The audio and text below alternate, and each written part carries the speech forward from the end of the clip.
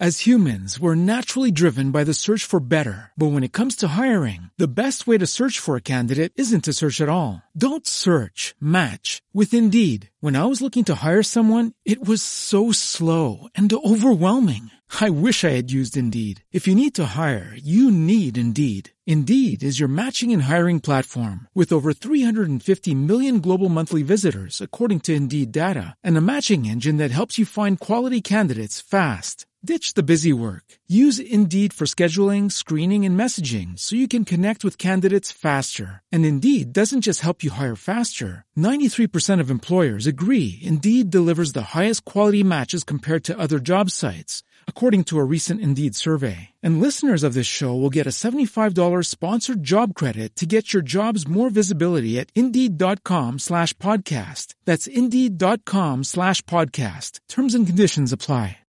With Lucky Land Slots, you can get lucky just about anywhere. Dearly beloved, we are gathered here today to... Has anyone seen the bride and groom? Sorry, we're here. We were getting lucky in the limo and we lost track of time. No, Lucky Land Casino, with cash prizes that add up quicker than a guest registry. In that case, I pronounce you lucky. Play for free at LuckyLandSlots.com. Daily bonuses are waiting. No purchase necessary. Void where prohibited by law. 18+. Terms and conditions apply. See website for details.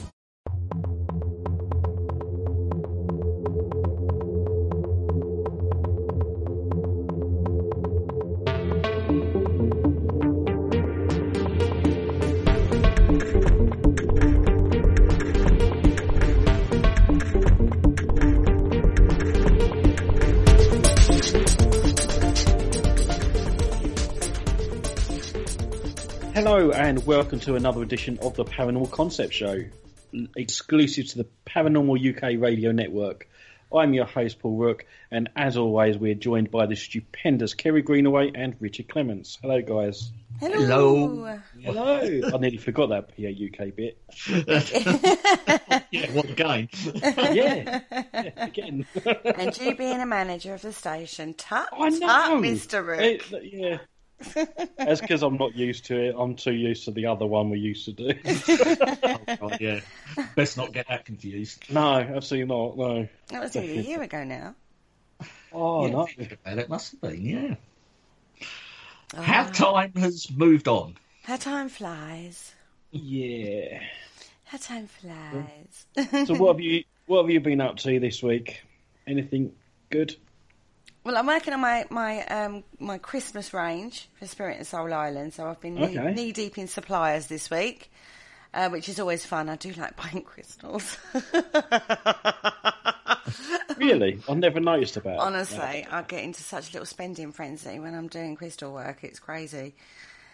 My supplier must crack up. He must love it when I come on to Skype. He's like, oh. I bet he's rubbing his hands together as we speak. Probably. My lovely friend, how is you? I'm like, I'm great, thanks. What you got to show me this week? And he's like, oh, lots of lovelies. Does talk like that. I'm not taking the mickey. He does actually talk like that.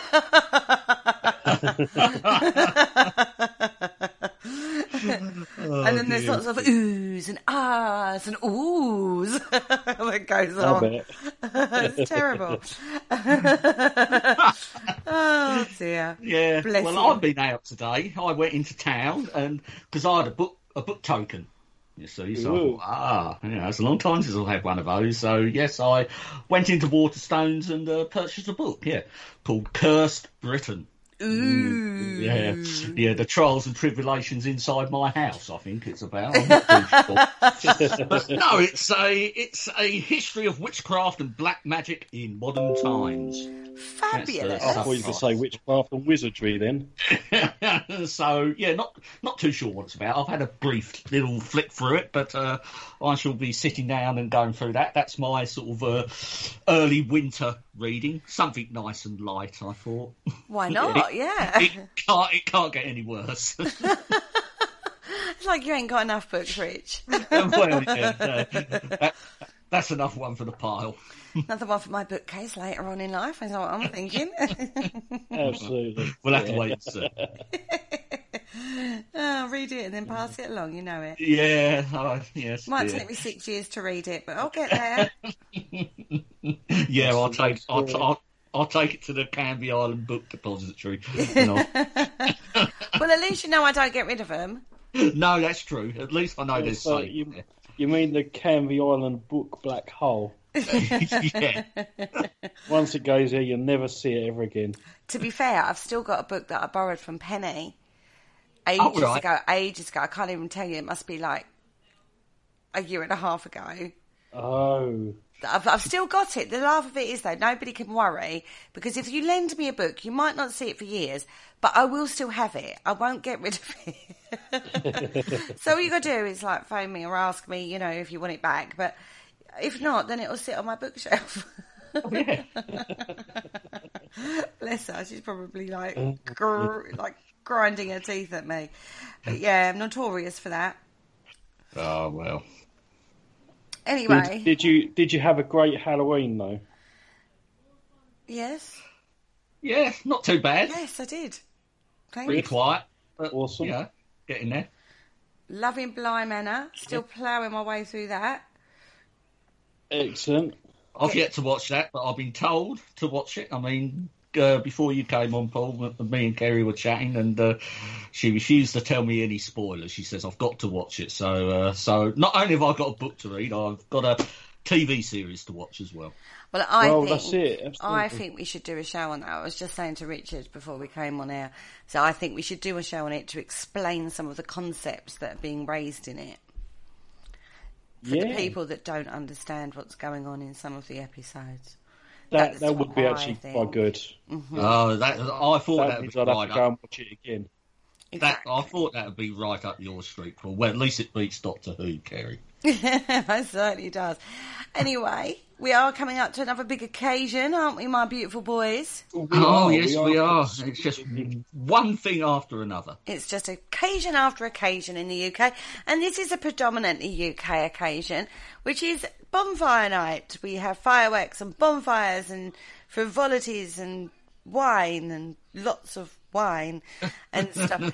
But so we thought we'd talk about this because it is it is UK, a UK festival, and the people around the world that love to listen to us may not know about this.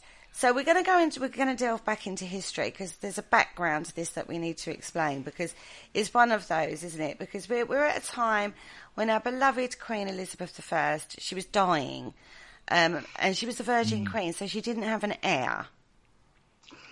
No, that's right, yeah. So there was a lot of anticipation, though, because during the reign of Queen Elizabeth, she was actually excommunicated by the Pope, which sort of like freed the Catholic subjects of this country actually not to have loyalty to her. So during most of her reign was taken up with trying to foil sort of Catholic plots against her because the Catholics in the country obviously wanted the country to go back to Catholicism, which was not the religion of the UK at the time because we had all but reverted to Protestantism.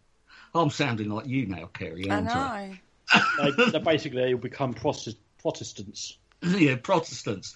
So, but against this background, there was sort of like a lot of rumblings. There was a lot of plots involving sort of perhaps killing the Queen or kidnapping her, and sort of so the Catholics could actually force some sort of ask for better treatment. But in retaliation, Queen Elizabeth and her sort of like court put very strict restrictions on the Catholic faith. They had to attend Anglican churches. I mean, they weren't allowed to celebrate Mass. So the Catholic religion here in the UK was actually pushed underground. So there was always a simmering sort of resentment and undertone from Catholics in this country. But actually, after the death of Queen Elizabeth, there looked like to be a bit of hope because the direct heir was James VI of Scotland, who was the son of Mary Queen of Scots. And so it was thought that a lot of Catholics would be there's a lot of like rumblings that he'll be quite favourable to Catholics. So when they brought him to England, he did actually start to ease some of the restrictions that were actually placed on Catholics here in England. Like he sort of stopped fining them for not attending churches, etc. And there was a slight sort of movement that restrictions were easing. But 1 second, let's just talk about the succession, because we've got Queen Elizabeth, no children. Yep. If a king or queen dies, their eldest son would then inherit the throne. However, Queen Elizabeth didn't have any heirs, because obviously she didn't have children, so she had to nominate an heir.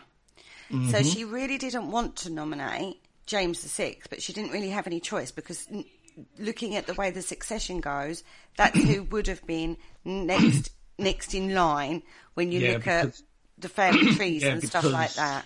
Mary, Queen of Scots, was Elizabeth's half-sister. Mm-hmm. Exactly. So that's how come James VI of Scotland ended up becoming James I of England. Mm. Yeah. So that's just to explain the succession to people that might not understand how succession works outside the UK. It's so complicated. It gets complicated everywhere. Particularly back in these days. and around these sort of things, But say like James, he actually had a Catholic wife, Queen Anne of Denmark. So again, another good sign. And so when he became King of England, he actually started to put a few prominent sort of Catholic earls sort of in prominent positions. The Earl of Northumberland was one of them, and so things were starting to move along. But like all things in this period, things weren't easy. There was a bit of a backlash in court and Parliament, and James basically tried, but he didn't try really hard enough. He sort of backed down, and sort of very early in his reign, he decided to renege on a lot of the stuff he'd promised.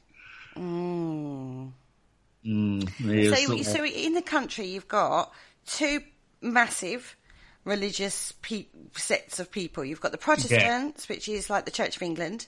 Yes. Who basically, that's where King Henry VIII set up. You've got, supporters of that. And then you've got original religion of Catholicism. Yeah. Mm-hmm. And depending on the king or queen's affiliation to which religion, dictated which religion was dominant in the country. Now, bearing in mind, Queen Elizabeth I was Protestant, and, the Protestants had a lovely time under Queen Elizabeth I. But the Catholics, very suppressed religious base. It's the same old story, though, isn't it, everybody? It's not being able to get a balance. So, like, nowadays, we're very blessed because we can pretty much worship whatever we want, however we want. Because we have, Sikhs and Muslims and Jews and Protestants and Catholics. We have a whole mixed bag these days. So it's hard to sort of understand the divide and the division that this caused. I suppose a modern example is the Black Lives Matter movement, isn't it? It's caused a big division between white and black people because of the way it's gone. And this is sort of how it would be back in Tudor period. You know what I mean? Oh, not Tudor, post-Elizabethan. James. Stuart. That's it, the Stuart period. Where you've got like these factions, these two massive religious factions vying for power and prominency within the ruling cultural set. Well, that's right, because it wasn't illegal to be a Catholic. You could be a Catholic, but it was hoped that you kept your faith to yourself. And but in this period, Tudor into the Stuart period, I mean, religion and politics was so intertwined. They were one of the same.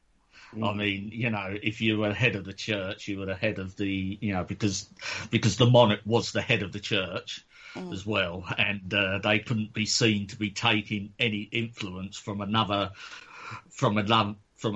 religious denomination, which Catholicism was. But there were, Catholicism had only really sort of ended during the time of Henry VIII, when he sort of like broke away from the Catholic Church. So we're still in a relatively an early period of this sort of transition, and it wasn't until the end of the 17th century. I know we're talking about the start of it, but it wasn't until the end of the 17th century when sort of Parliament came in and really did put down the law on succession.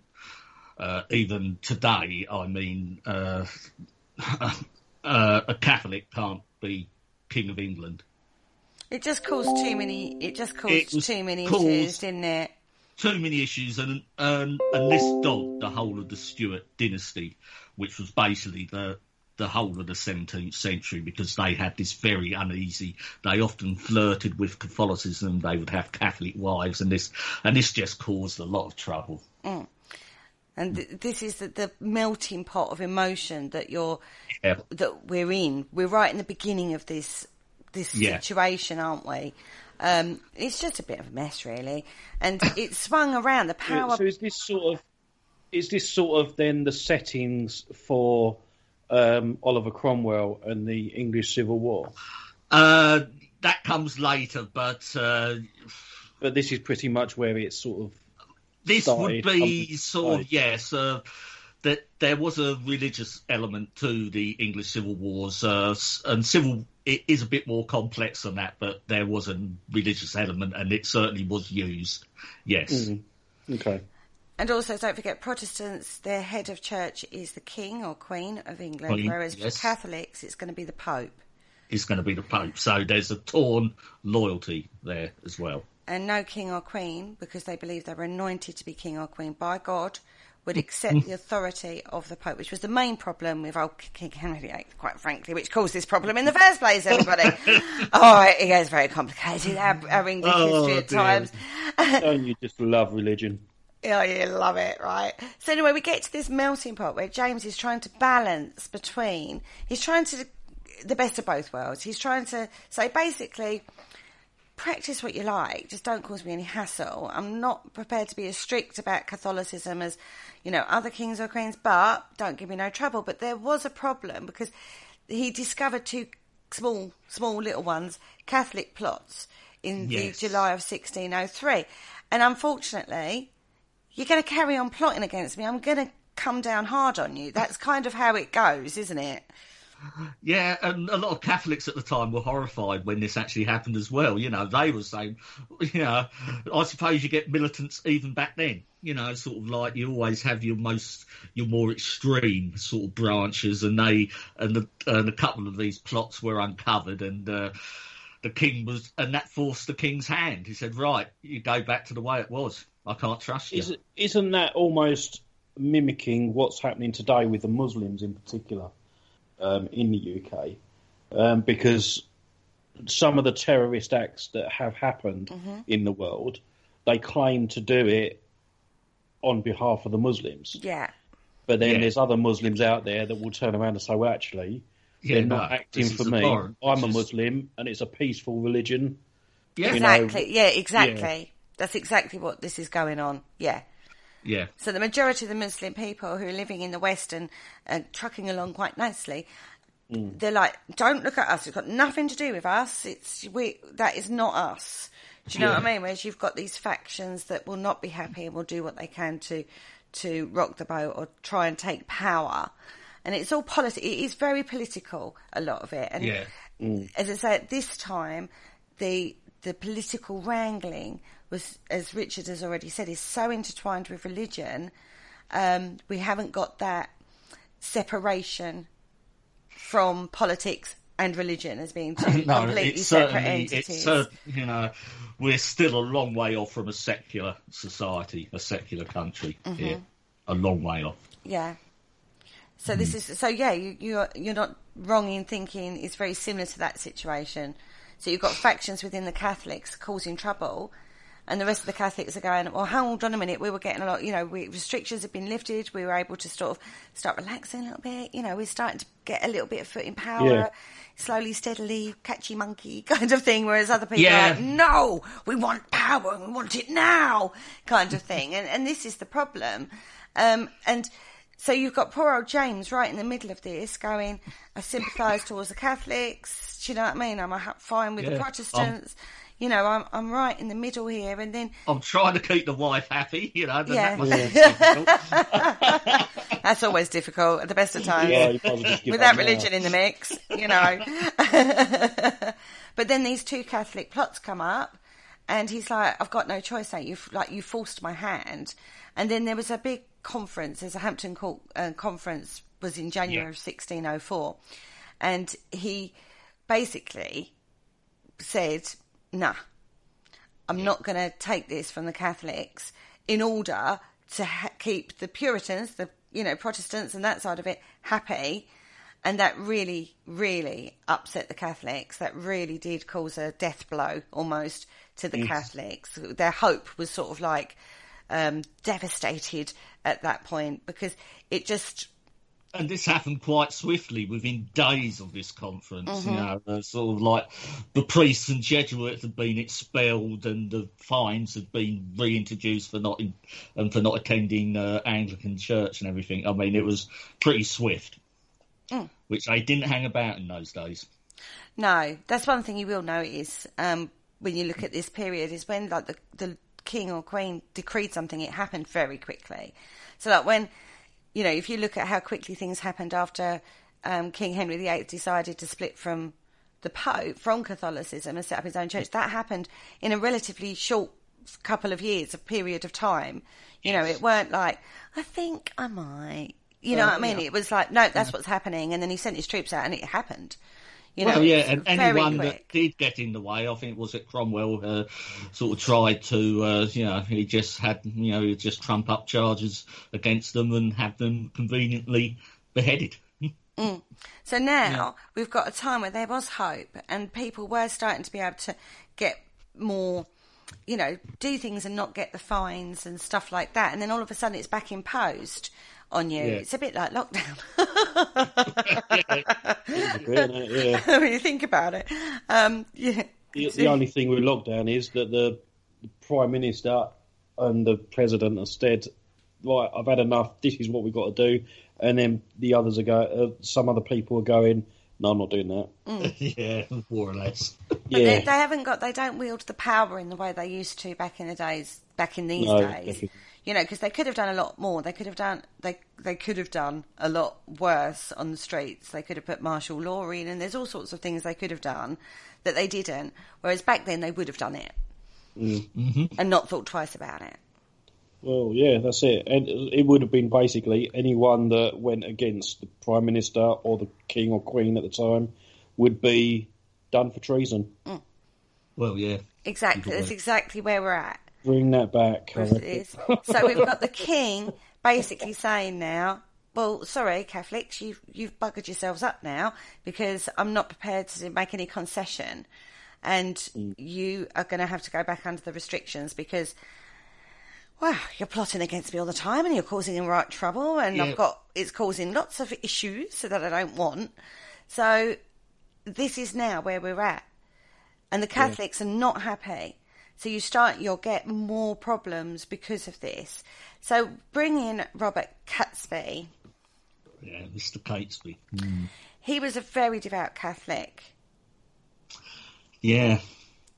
Now, he has been, over his time of life, quite persecuted. His family have been quite persecuted for being Catholics. So the whole family have gone through this time of constant persecution for his faith. I mean, his father had been imprisoned for harbouring a priest. He'd had to leave university himself without a degree because he wouldn't take the Protestant oath of supremacy. And so he's feeling not very happy at all. No. He's feeling very suppressed, is old Robert. But he's the kind of person that, like some people you meet that are very charismatic. Oh, yes. I've sort of read a bit about Mr. Catesby. You would have liked him, Kerry. I think all the girls did. I reckon he was a narcissist. I love a narcissist. Oh, no, he is supposed to be very dashing. Ooh, a dashing narcissist. My kind of guy. He had his own Ferrari and everything. Woohoo! Or was it a Porsche in the garage? Sorry. Let's not go there. Let's not talk about that. No, he had a very, very magnetic personality. So when he spoke, people listened. You know, you get these people, Charles Manson goes, whenever we talk about people like this, I see the worst in people. I never see the good ones. I always see the bad ones. Isn't that bad of me? Oh, dear. Anyway, so basically he gets all his mates together and says, oh, yeah, this is awful for us Catholics. We need to do something about this, and jolly hockey sticks. And because he has a meeting, and I find it funny. He sort of gets together a couple of the original plotters first, but they have a meeting in a pub on the Strand called the Duck and Drake. As you do. As you do. Now, I have a theory about this. What's that, the Duck or the Drake? No, the fact that they're in a pub, he's out with his mates, basically. Because they're all of these people are his friends to start with. So you've got Thomas Wintour, Jack Wright, Thomas Percy and himself. So you've got the lads' night out, right? In the pub. Wow. Talking over, putting the world to rights. Yeah. And as the night's gone on, it's deteriorated into this plot. This is how I see this starting. I'm sorry, I don't know I don't think it was anything more than a lads' night out. I know what we should do kind of moment. Yeah. Yeah, I'm sorry. I can think that's understand what it is. what you're getting at, yeah, but these would have been the meeting places at the time, and you could be quite indiscreet in a crowded sort of tavern at the time. Sort of pubs and coffee shops were quite a lot of spies would have been deployed to these sorts of places, and James would have inherited quite a sophisticated spy network from Elizabeth I. So yeah, but which even with that understanding, again, how stupid then to do it in a pub in the middle of London. Well, yeah, it does. Talking about blowing up Parliament, you know what I mean? Well, yeah. But there was a fifth person present as well, wasn't there? There certainly was, Paul. Yeah. Apparently there was. There was lots of them around at the time. Who was the fifth one? What one are we talking about? You're talking about the famous one. We're talking about the famous one. Yeah, the one everyone knows. Yeah, Guy Fawkes. Yeah. Good old Guy Fawkes. Good old infamous Guy Fawkes. Yeah. Yeah, and we burn him every year on the top of the fire. Poor old Guy Fawkes.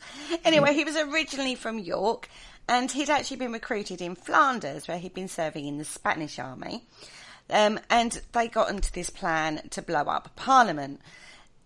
But they actually went ahead with it. It weren't just like all drunken talk. They actually went as far as going ahead with their plan. This is how strongly they felt about it. They're going to blow up Parliament. And we've got, basically, a group of mates, 5 mates, to start with, that are doing this. I reckon it probably started like, when Thomas Becket was murdered, the Archbishop of Canterbury. Yeah. It was just some flippant remark, and then 2 soldiers overheard and went off and killed him. I think it was something like that, It was a flippant remark about blowing up Parliament, and one of his mates was like, actually, that's not a bad idea, I'll do that. This is, to be fair, this is kind of how I see this, but they've got money and they've got resources, this band of fret fellas, because they actually lease a small house at the heart of Westminster, and Guy Fawkes becomes its caretaker, but it doesn't go under Guy Fawkes, he actually goes under an alias of John Johnson. Yeah, Mr. Johnson. So John Johnson is Guy Fawkes, that's his alias. Mm-hmm. So they've gone that step further. They're actually getting to the point where they're like in the heart of Westminster. They rent out this house. Now, bearing in mind, most people rented houses, like the gentry would rent an apartment or a house or a manor house, and then they would go and live there for 6 months and then move on. You know what I mean? That was quite common. back in the day. People would have owned property and just rented it out, and sort of like London's very different back then to what it is now. You wouldn't be able to get, to rent a property within a mile of the Houses of Parliament now. But there is a house a mile. No, that's right. But back then, it was like that. There would have been, little sort of shops and sort of little houses and stuff, and people all lived on top of each other. So acquiring a property quite close to your intended target was relatively easy. And as you said, Kerry, Catesby and his original sort of 4 plotters, they were quite well connected, and they did have money. They weren't poor, so they obviously thought they stood a chance. I have a question. What's that? On this. Now, the Houses of Parliament that we know and love today in London, is that how it was in these days? No, the Houses of Parliament we've got now were built in the 1850s, I think. The only bit surviving from the original Houses of Parliament is what's called Westminster Hall, and that's off to the left. No, it's off to the right, I believe, as you stand facing. Yeah, so that's the original. Yeah, it would have looked nothing like. Yeah, it wasn't it just like a massive big hall? It was basically a hall, yeah. And Westminster Hall is the is the only medieval part that's actually sort of left, and this is the part that Parliament would have sat in originally. So technically, yes, it still exists, but the Houses of Parliament you see now with Big Ben and stuff, that's built off to one side. And wasn't it made of wood as well? Well, it's a stone facade, but the interior, it would have been wood panelled and everything. Yeah. So I just wanted to give people an idea that, because I would imagine that everyone's thinking the House of Parliament as they are today, and it wasn't as magnificent as that. Just imagine an old community hall made of wood and just times it by 8. And it was a big hall for its day, but it wasn't massive. It was just a hall. Yeah. Yeah, it's not what you see today that they're looking to blow up. So and there's a lot of houses around that as well. So you have got this accessibility, and you also have things like cellars and stuff, which we don't really have these days either, really, do we? Not really, no. Sort of, they would have been used for storage and stuff like that, And we have fridges now, so we don't need a cellar. This is true. So it's a very different landscape that we're talking about in regards to this plot. And it's important to bear that in mind to get it into your heads of how they managed to do this in the first place. Because it's not like that now. You'd never get away with it now. Oh, no. You just wouldn't. Right, anyway, so Parliament was successfully postponed to the 5th of November in 1605. Now, the number of plotters increased to 10. So we've gone from the original 5. We then add Robert Keyes, Robert Wintour, John Grant and Kit Wright. These are all relatives. So again, they're keeping it very small, very close within the family and friends set, basically. Yeah. So they're all related by blood or marriage to the original 5. Yeah. Okay. And one of Catesby's servants, Thomas Bates, his loyalty was equally firm. So he's been a family servant for a long time. So they're all in this little plot. So we're not talking like hundreds of thousands of people. We're talking like literally a small band of people, aren't we? Yeah, I mean, they kept it pretty much to themselves. You know, they were relying on a lot that would hopefully happen after the event, which will come a bit later, which we'll get onto. But yeah. So they then took out a lease on a ground floor cellar, which was close by the house that they had rented, where John Johnson, Guy Fawkes, was ensconced. So they've now got a cellar. Yes, because from the house, I was reading another account, they did actually try and tunnel, because they thought they couldn't, that and the house was the closest they could get, but they knew it wasn't good enough. So they did originally try to tunnel, but they had a lot of problems tunnelling. But then, to their luck, this cellar, right under where everyone was going to be, became available. Strike of luck. God is speaking to us. He's making our plot successful because he's given us access to this cellar. Yeah. Or did the authorities know?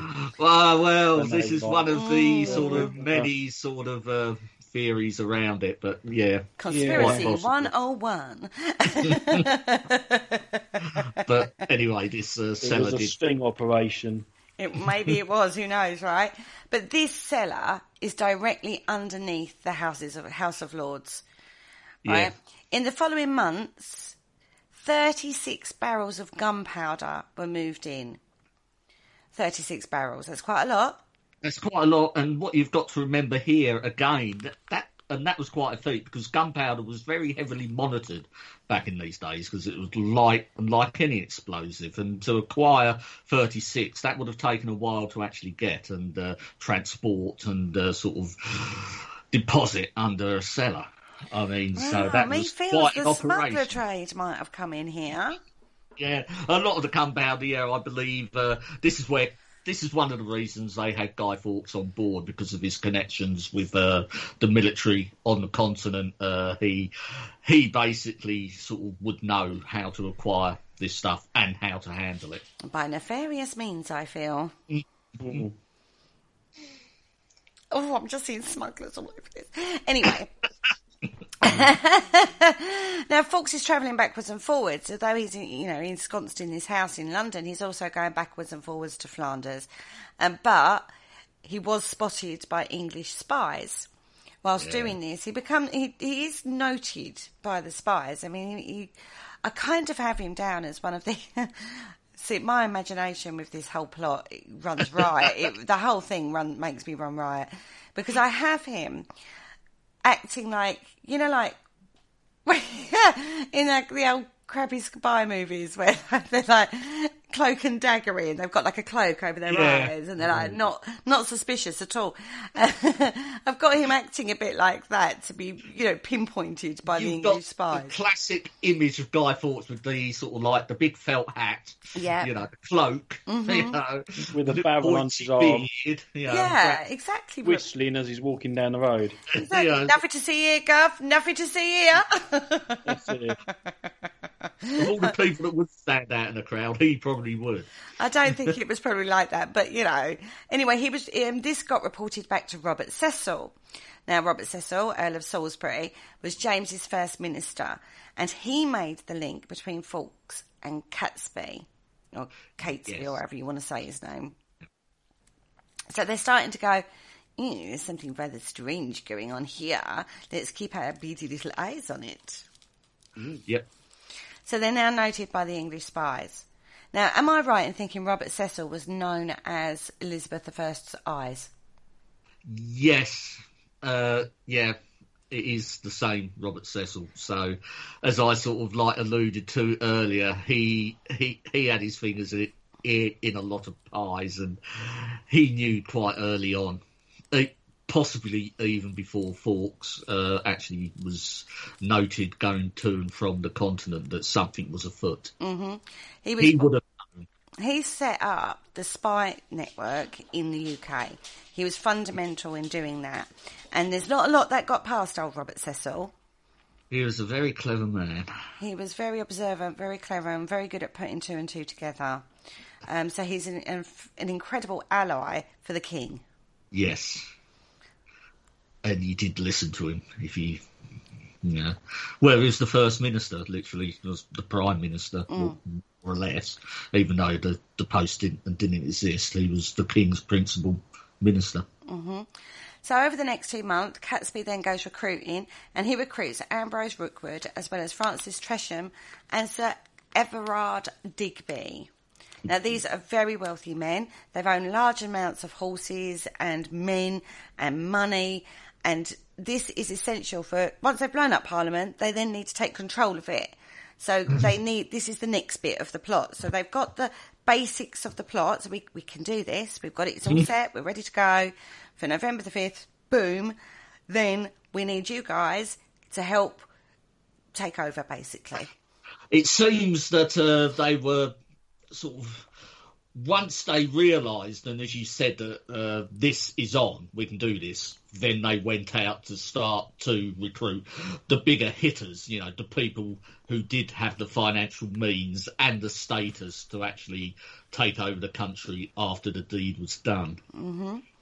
And so they're now pulling in, they're now extending out a little bit, but right on top of this. Now, Tresham is related to Catesby. He's, you know, related through marriage. And and he was brother-in-law to two Catholic peers, the Lord Stoughton and Mounteagle. Right. Mounteagle, yeah, Mounteagle, yeah. And these are Catholic peers. So it's in their vested interest that this goes ahead because it's going to be good for the Catholics, right? Yes, yeah. So you don't know that. And even though they are sort of quite well positioned, yeah, they are, you know, it would benefit them if it comes off. The problem with peers is they tend to be in the House of Lords. Yes. So you've got family ties here. Yeah. And you've got people that's family that could end up being blown up in the boom. Yeah. Right, so this is we're now starting to get, you know, like, you're torn loyalties, aren't you? Because you go, I want this plot to go ahead, but I don't want my family to be blown up while I'm in it. You know what I mean? So you're starting to get, you know, other threads of worry coming through on this. Now, we're only a couple of weeks to go. Everything's ready to go. Everything's set. We've got the right players in the right places in the right time. We've got the funds. We've got the men. We've got we've got everything ready to go. Guy Fawkes is the guy who's going to do the boom bit. Yep. He's going to light the fuse and set off to the continent. He's the one with the matches. He's the one with the matches, yeah. At the same time as the explosion, Digby would lead a rising in the Midlands, kidnap King James's daughter, the Princess Elizabeth, and then install her as a puppet queen. So they're going to put her as the queen because obviously the king's dead. So they're going to, you know, we're going to kidnap her and make her do what we tell her to on the throne. Yep. And then in Europe, Guy Fawkes is going to be talking to the continental governments to help their acceptance and their support. Yeah. So my worry about the whole Princess Elizabeth being puppet queen is where they're going to put their hands. Ooh. Ooh. It's like, is it going to be one of those puppets with the strings, marionettes, or is it going to be like a whole ventriloquist dummy? And... Oh, Paul, you do make me... Oh, God, your brain goes off in angles. Really weird. Basically... I don't know where to go with that. Yeah, anyway, moving swiftly on.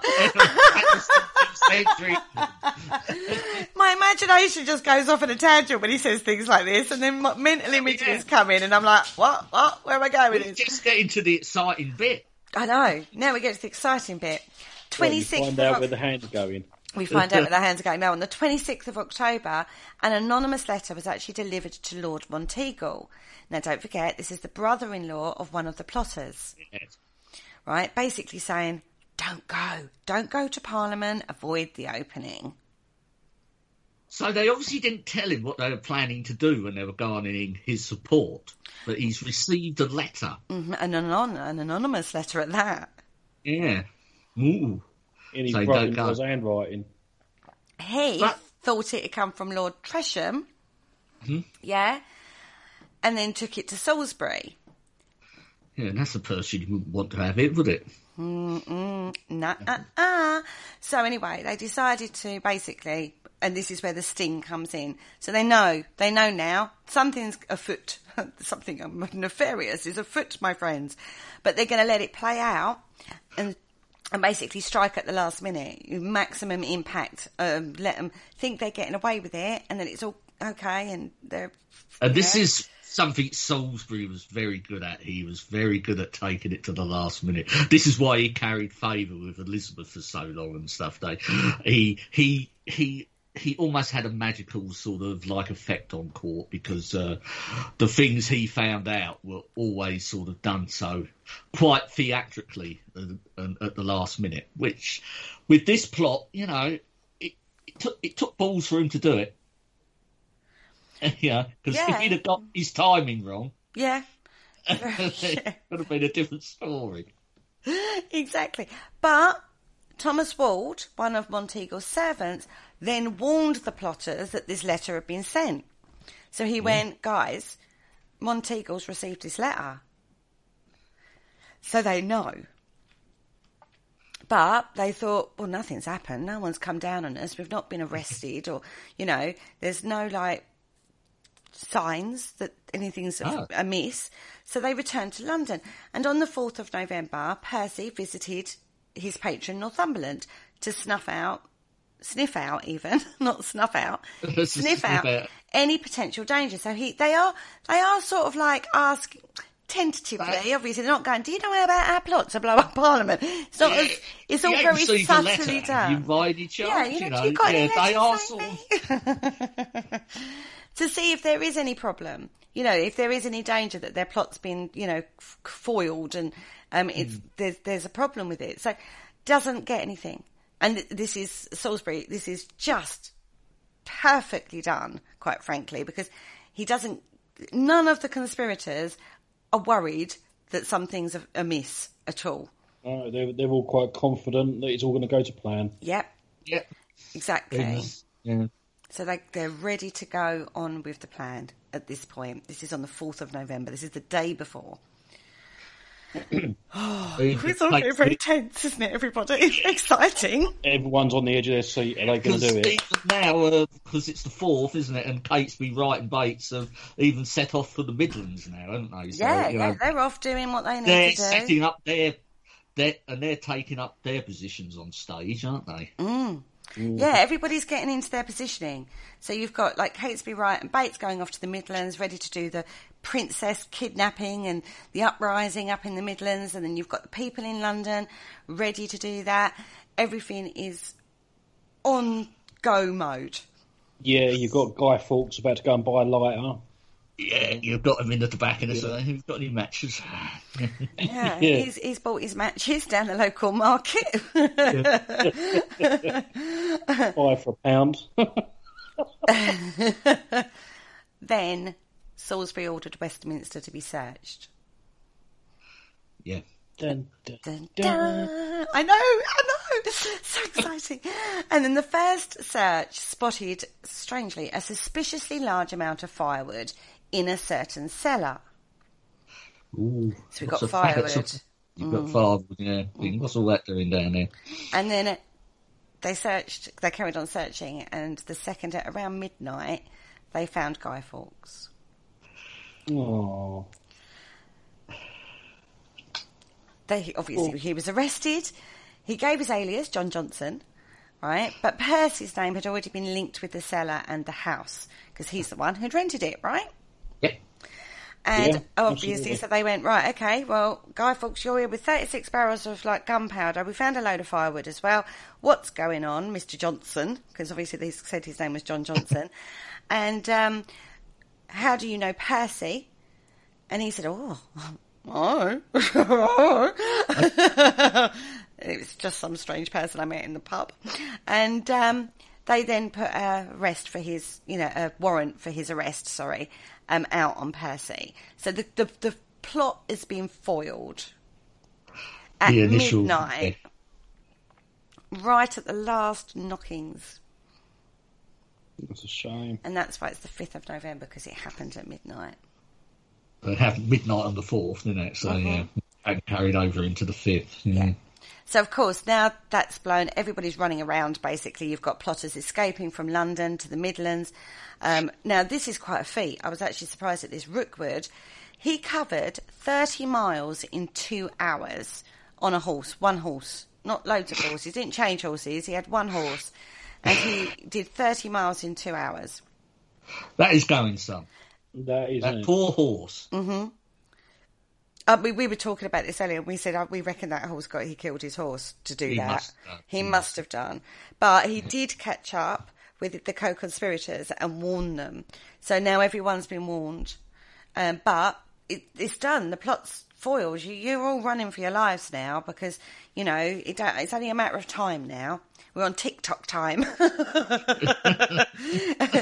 Now, Catesby, Rookwood, the Wright brothers, Percy, Bates rode to Warwickshire. Now, at the time, this was Thanksgiving, for the discovery of the plot, and they were all lighting bonfires. They were going, yeah, we foiled the plot to blow up Parliament, woohoo! Yeah. And that was happening on the 5th of November. Everyone was going, thank the Lord that didn't happen. And they're celebrating the fact that they had, you know, it had been discovered and Parliament had been saved and our king was safe and all this. So they're in the throes of, you know, joviality about this all, you know, celebration that they foiled the plot. John Johnson's in the Tower of London being interrogated, and all these other people are riding for their lives to Warwickshire. Well, yeah. Up to close to where Paul is now. I know, Paul. And have they stopped by yet, Paul?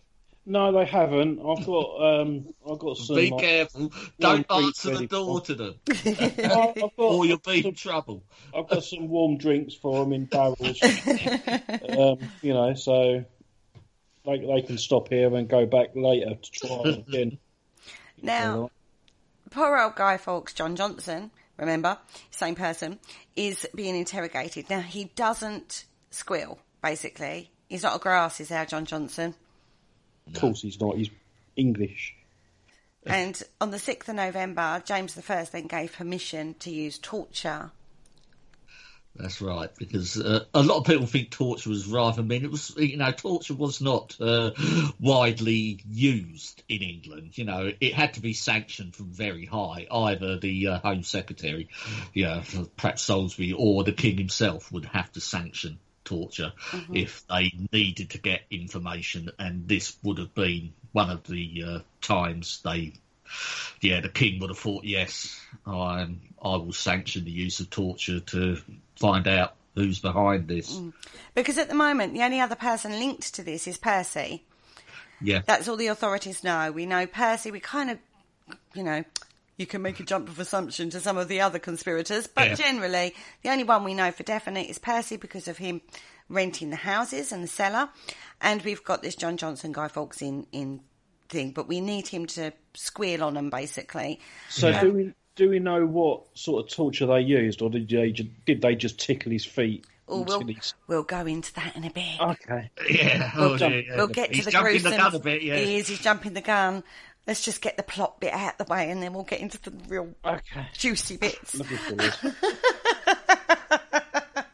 Juicy bits. Oh, that's terrible, isn't it? Yeah. Now, the plotters raided Warwick Castle. So they've decided, sod it, we're going to just go for Warwick Castle instead. Because they're now wanted men. They've got stolen horses. Consolation prize. They're literally all over the show. They ain't got a clue what they're doing now. So they ride to Holbeck House in Staffordshire because they thought that would be more easily defended.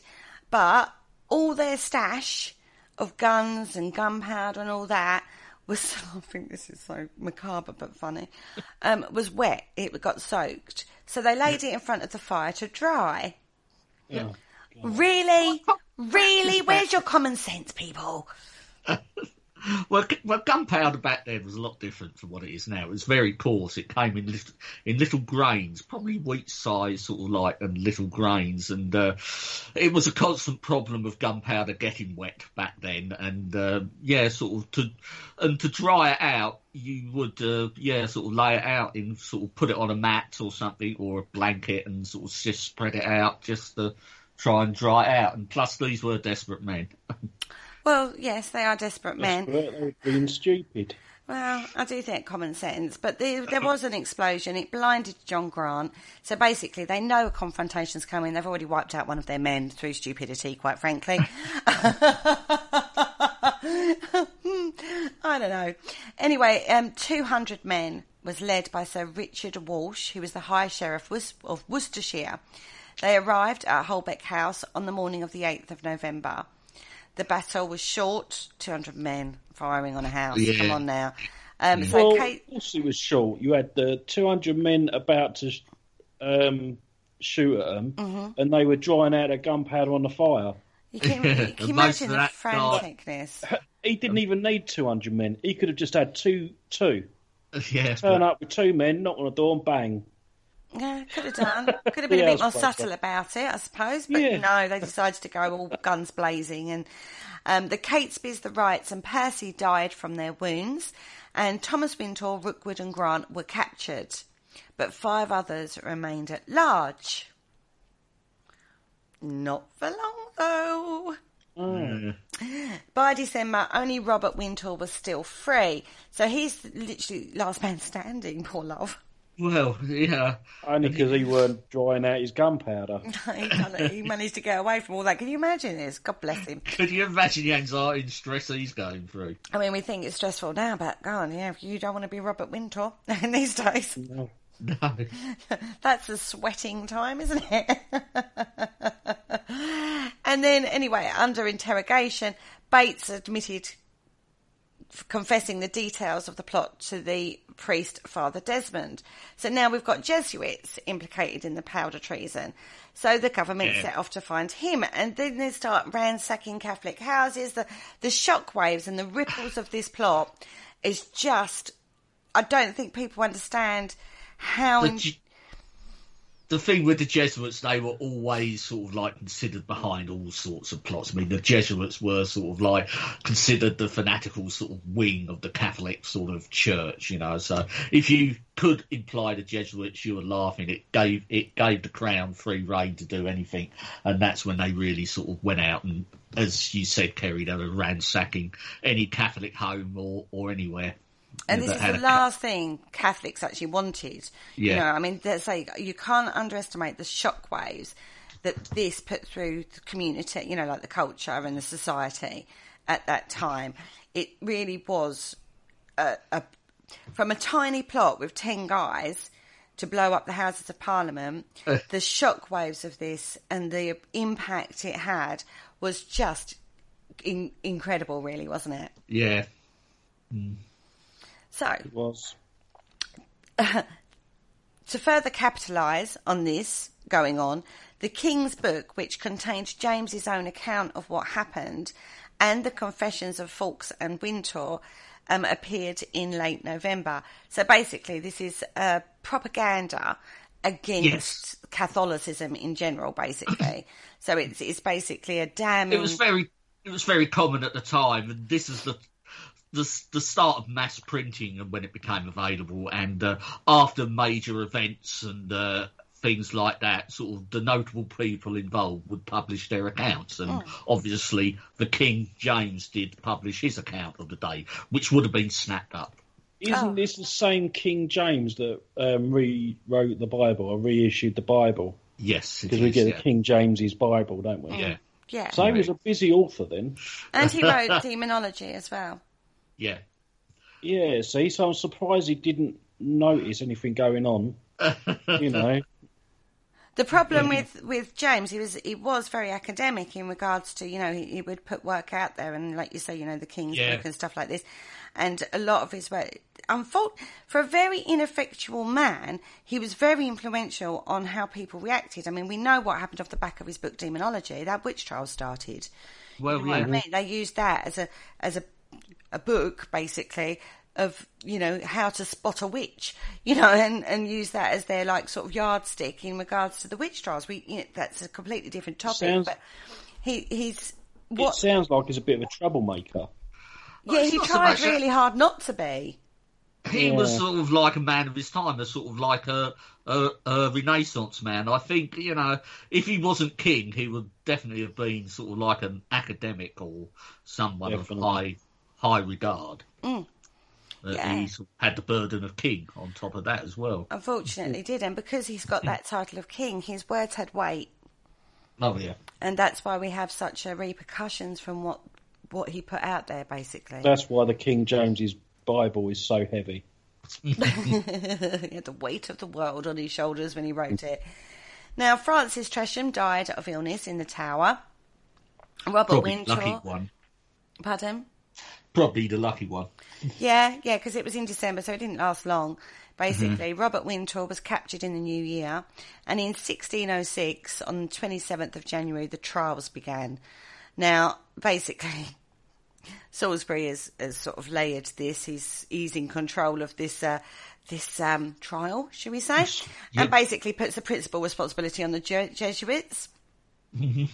And then basically they all got found guilty. The long and the short of it. I don't think it was a very long trial. Traitors. You're all traitors. And the traditional punishment for traitors is what? We've covered this. Go on, Paul. Tickling feet. Yeah. If only it was that simple. Although I have to say, that can be horrible. What about being forced to dry out the king's gunpowder? Risky, but still not macabre enough. Mate, how about hung, drawn and quartered? Yay!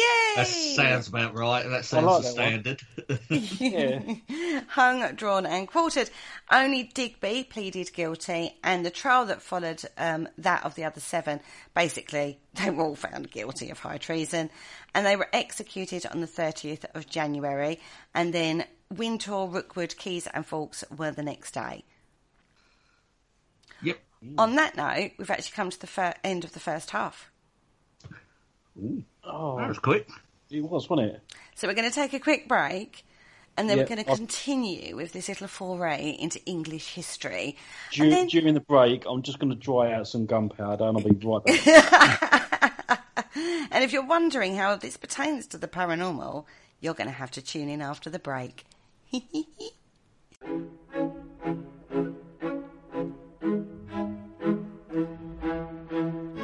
Hello, Harry Price here. If there's nothing me and my friends enjoy more here on the other side, it is to sit back and relax and listen to the Paranormal Concept Show, right here on the PAUK Radio Network. Broadcasting a plethora of interesting and informative content for all your paranormal needs. Find them across social media to keep up to date with forthcoming shows and all their other adventures. Hello, is there anybody there? And welcome back to the Paranormal Concept Show, exclusive to the Paranormal UK Radio Network. Now, before the break, we delved into the history and set the scene and told you all about the plot and the conspirators and all that sort of stuff. And so now we're going to get into a little bit more detail in regards to torture. Yeah, this is the bit everyone's been waiting for. Yeah, you love a bit of torture, don't you, Kerry? Oh, shh. Don't tell everybody. That's private information. And from what I hear, Paul, I'm not the only one.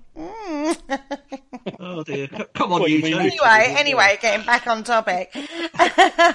Now, Guy Fawkes obviously got tortured in the Tower of London to give up the names of the other co-conspirators that were all involved. But when he was asked about why he had so much gunpowder, because he had 36 barrels, remember, he was found with the 36 barrels, he said, to blow you Scotch beggars back to your native mountains. Defiant answer there. Right? And that was just while he was being talked to, asked questions like you would. And then he wasn't giving any information away. We've already said that James gave permission for Guy Fawkes to be, or John Johnson, to be tortured.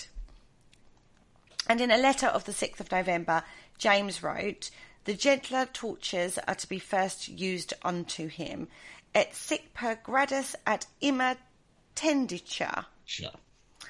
And thus by steps extended to greater ones, and so Godspeed your good work. Good work? Torturing somebody? Lovely. So, light torture. What do they class as light torture? I think that is tickling feet, tickling arms. Obviously, pinning them down and so they can't pull away or anything, because that is quite torturous, isn't it?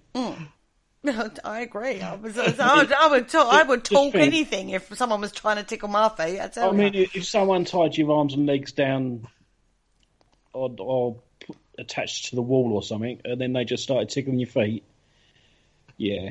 For me, you and your foot fetish, yeah. Unless you're a foot fetisher, and then if anyone done that to me, by the time if they took me down, they would have to leave the country because I wouldn't get. Well, a light torture is actually by using manacles. Basically, it's handcuffs and hung from a wall. These aren't fluffy pink handcuffs, by the way. These are iron ones, so they're going to cut into your wrists. Yeah. And you're going to be hung from the wall. So your entire body weight is hanging basically from your wrists on these manacles. You see, isn't there a famous Monty Python one where they're manacled to the wall? Yes, I believe there is. This at Life of Brian, the guy's manacled to the wall. Yeah. I can't remember which one though.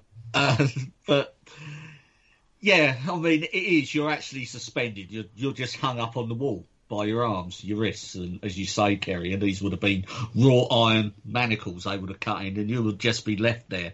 That would be, uncomfortable enough. Yeah, painful and uncomfortable, because don't forget the pressure it's putting on your sockets, your shoulder sockets and things like that. It's just, and it's we're not talking like beautifully finished manacles either. These are rough edge, so they're cutting in, they're causing a lot of pain. Then it becomes more severe, and basically, bit by bit, the torture ups the ante, and then basically you end up on the rack. Yeah. Right, what's the rack? Well, yeah, the rack is like a table. It has sort of like two pulleys at each end, so they secure your feet at one end, and the far end, your arms are put in, again, like manacles, and the rope will go round another pulley at the other end, where they would wind it, and which would basically stretch you. Yeah. That is basically it. But it was quite a refined thing to actually put someone on the rack. I mean, you had to know what you were doing. There was sort of a very fine edge between, putting the pain and not totally sort of ripping the person apart. So it's quite an art form in itself. But I think Guy Fawkes before the rack was 5'4". When he come out, he was in the Guinness Book of World Records for the tallest man. World's tallest man. Yeah.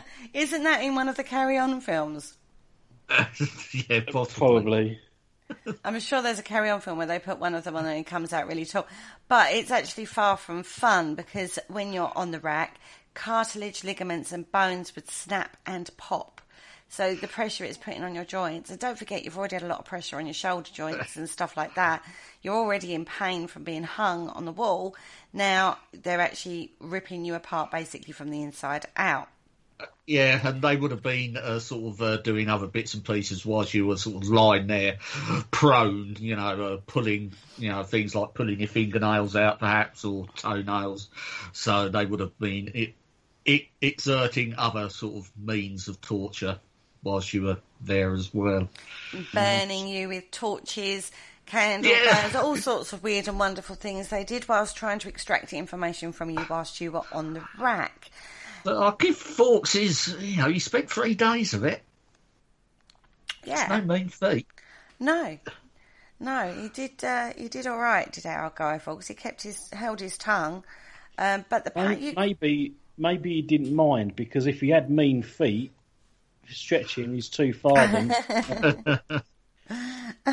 To be fair, the way my back is sometimes I could do with a bit of racking. Stretch me out a bit. But this can lead to dislocations of shoulders, elbows, knees, wrists, ankles. Like I say, it tears cartilages and ligaments, and bones are snapping and popping and fracturing. It's incredibly painful. And as I say, what with all the other things that they're doing to you, like, have you ever had a fingernail ripped off by, just in life? Well, I have. Yeah, it's quite. Oh my God. Really painful. In my day job as the St John Ambulance stuff, I've seen it, so I know how painful people have been in, so much pain. Mm. So yeah, but no, I've never experienced it, luckily, and I hope I never do. Well, I have, because when you have like false nails put on, they take it acrylics. Down. Yeah, acrylics. They basically file your nail bed right down and then stick the nail to that bit, right? And then I would caught a ball while I had these things on, and the ball ripped the nail off. And oh my God, that was the worst pain I think I've ever felt in my life. It was so painful. Lots of nerve endings in the end of your fingers. Very, very painful. So when you think of things like that, that's just one finger, and that throbbed like a bugger, that did. And so, when you think about that, just that one thing was bad enough. I would squeal. I'm sorry, everybody. If I was caught and being... there'd be no torturing. I'd just tell them. Well, the threat of just the rack alone. So, right. So, you can do a rack, just even my joints out a little bit. But then I'll tell you everything. You don't have to go further. It's fine. Just like a bit of chiropractic. Oh, dear. Anyway... And then, obviously, they were hung, drawn and quartered after, when they got found guilty of treason. They then were hung, drawn and quartered. Now, this is the cost, basically, of high treason. It's basically criminal disloyalty to the state, which you can't get more criminally disloyal than saying, I'm going to blow up Parliament, right?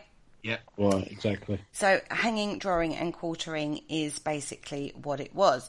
Now, it's the ultimate. It's the ultimate in humiliation and torture and death all in the same go. So, and you're doing this in front of a crowd of people. This is public. Yeah. Yes, of course. Right?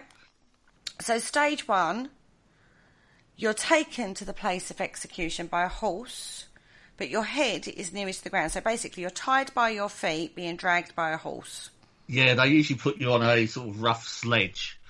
And and you're sort of like your feet, obviously, you're facing the back end of the horse, so it's raised up, so you're at an angle. And you just sort of carted through the streets to your place of execution. Now, we're not talking, your head is bouncing off cobblestones and you're in the muck and the dirt and God knows what, being dragged to the place of execution. This is not a pleasant little trip on a little sledge on the back. To be fair, I think if you're on your way to be hung, drawn and quartered, the dirt on the street is going to be the least of your worries. To be honest with you, once you've gone through the rack and being hung and tortured in that way, you're probably beyond care at that point anyway. So that's the drawing bit. You're then hung. Now, we've talked about hanging before in the Gallows show, so you should all those listeners out there should know all about that. But you're not hung until you're dead. You're hung until you're nearly dead. Yeah, they would just place the noose around your neck and you won't be pushed off. You'll be drawn up and sort of just left to strangle for a minute or so, and then they will drop you back down on the ground for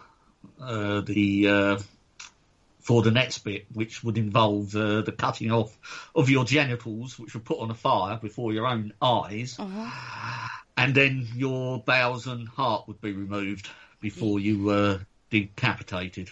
Beautiful. So you're alive. You're alive witnessing all of this. So if it ain't bad enough that you've just been, you've been tortured, you've been dragged through the dirt by your feet, you've then been hung, so you're nearly dead, but you're not quite dead. You're aware, basically. Oh, yeah, the whole thing. Cut off your willy and then set that on fire in front of your eyes. That's painful enough. Although I have to say, by that point, you probably don't care that they've burnt it. Well, you know what I mean? Died of shock by then anyway, but yeah. And then they go for the bowels. Did you know, actually, that if you slit, just below the navel, if you do a cut, all your bowels fall out. You don't die from that, but you can't pile them back in. You can't hold it together and put them back in. Once they're out, they're out. Oh, okay. Yeah. Just so you know. Things you learn. Things you learn, right? Absolutely. And then always have your handbag with you then. That's probably why girls always have a big handbag, you know. Keep our bowels in when we've got to cut across our tummies. Yeah. God. And then last but not least, the piece de resistance, your heart is removed, and that does kill you. That if you're still alive at that point, you're dead. That will kill you as soon as they sort of, if you're not dead already, and then you move on to stage 3, which is basically they chop you up into 4 bits. Yeah. And dispatch with the people like as notorious as the gunpowder plotters, all 4 bits will be sent to the 4 corners of the kingdom. Yes. And put on display. They would usually soak them in something like tar or pitch, and they would usually be hung on, city gates. I think York had one, a bit of Guy Fawkes, and I think another bit of him was sent down to Exeter. So, they make sure that the four corners of the realm are all covered. Mm-hmm. And don't forget, if you're in a long line of people waiting for the hang, drawing and quartering, you're watching all of this go ahead, and you're waiting for your turn. They're not doing it all in one go. They're doing this like one person after another. So Guy Fawkes at this point, he's waiting and watching his co-conspirators sort of go through this process before him. But he has enough wits about him, even though he's like weak and he's been through hell. He gets to the bit where he's hung, but he jumps, and that actually breaks his neck. Yeah, so he's dead. Yeah, so he probably took the wise move there. To be fair, I think coward's way out. Yeah, well, coward's way out, Paul. Well, if you can't do the time, don't do the crime.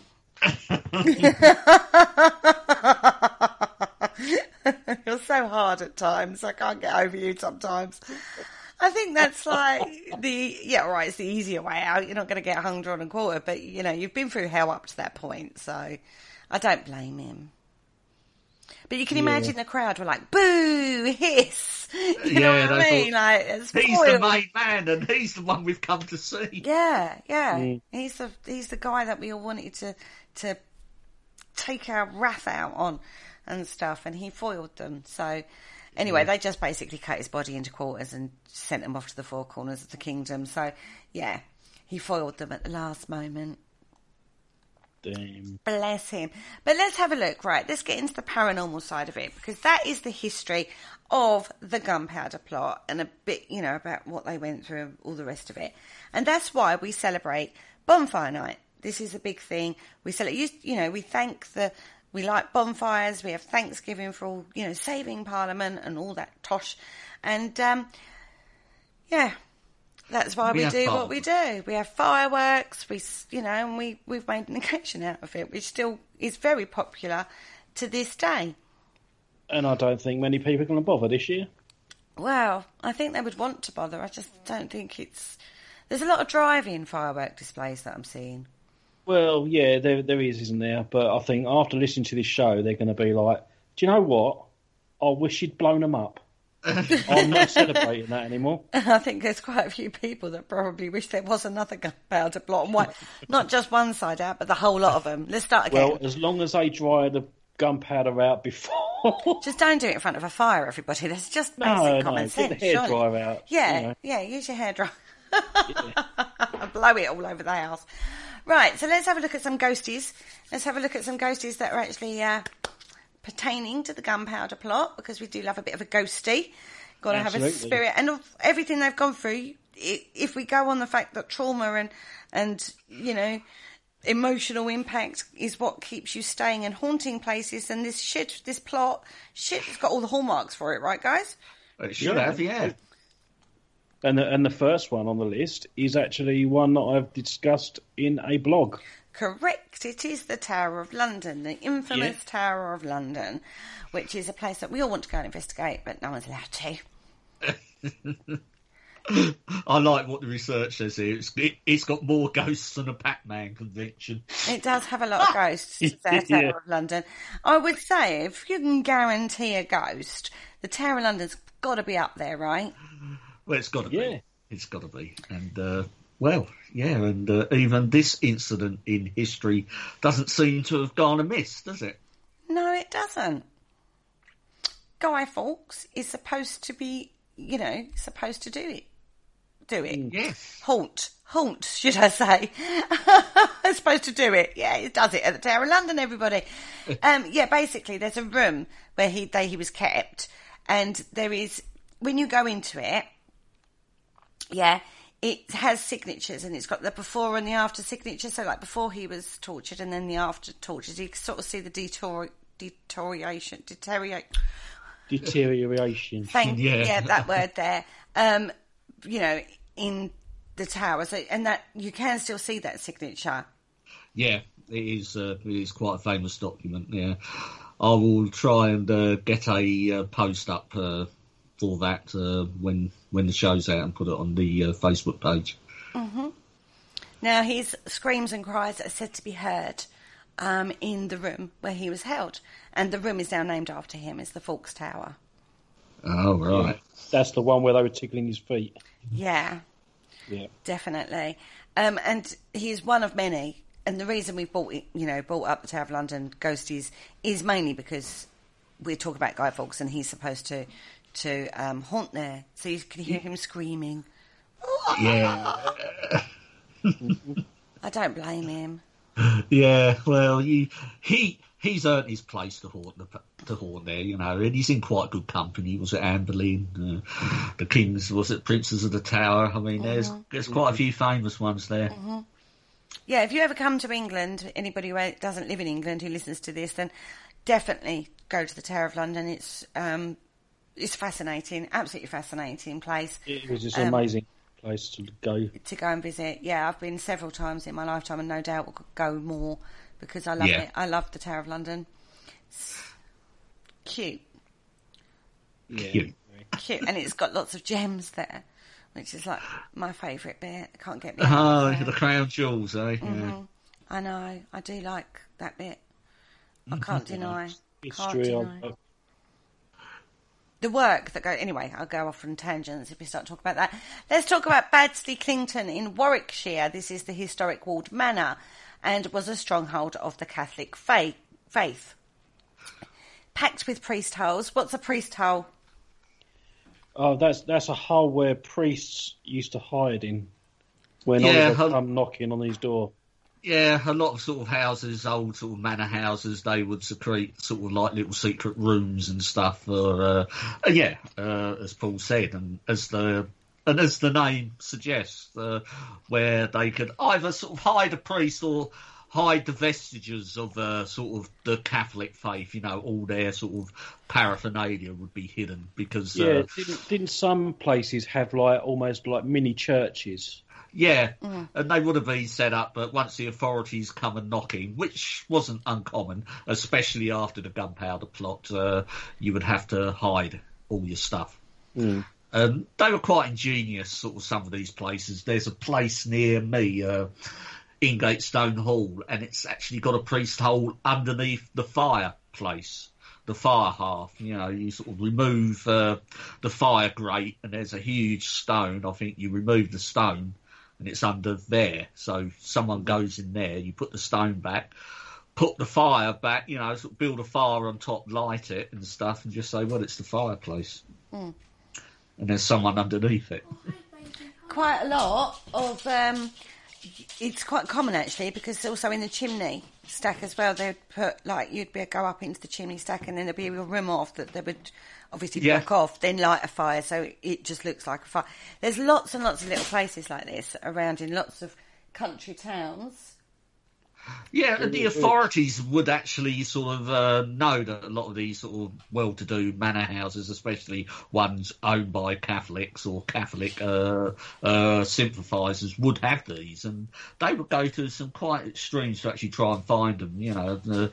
Some they would ransack the place, or others they would try and find more subtly by measuring the rooms and then sort of measuring the outsides and stuff like that to see if there's any disparity in the space taken up. So they did go to... Yes, they went to long, methods and lengths to continue practicing their faith.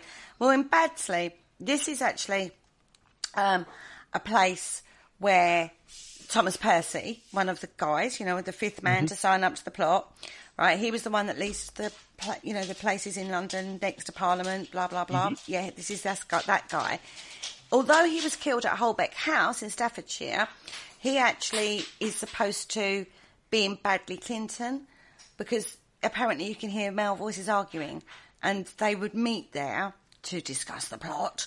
And that's what they reckon, right. These arguing male voices that they're here in the garden at Baddesley Clinton is supposed to be. So we don't know, but that's what people have put on it. Yeah, it's got an association with the gunpowder plot, and hearing voices, and you can see the story building up around that. Mainly they're because arguing. Mainly at one point, Thomas Percy actually leased Baddesley Clinton. But whether or not it was actually a place where they would discuss the plot, we don't know. But that's what people say. Right.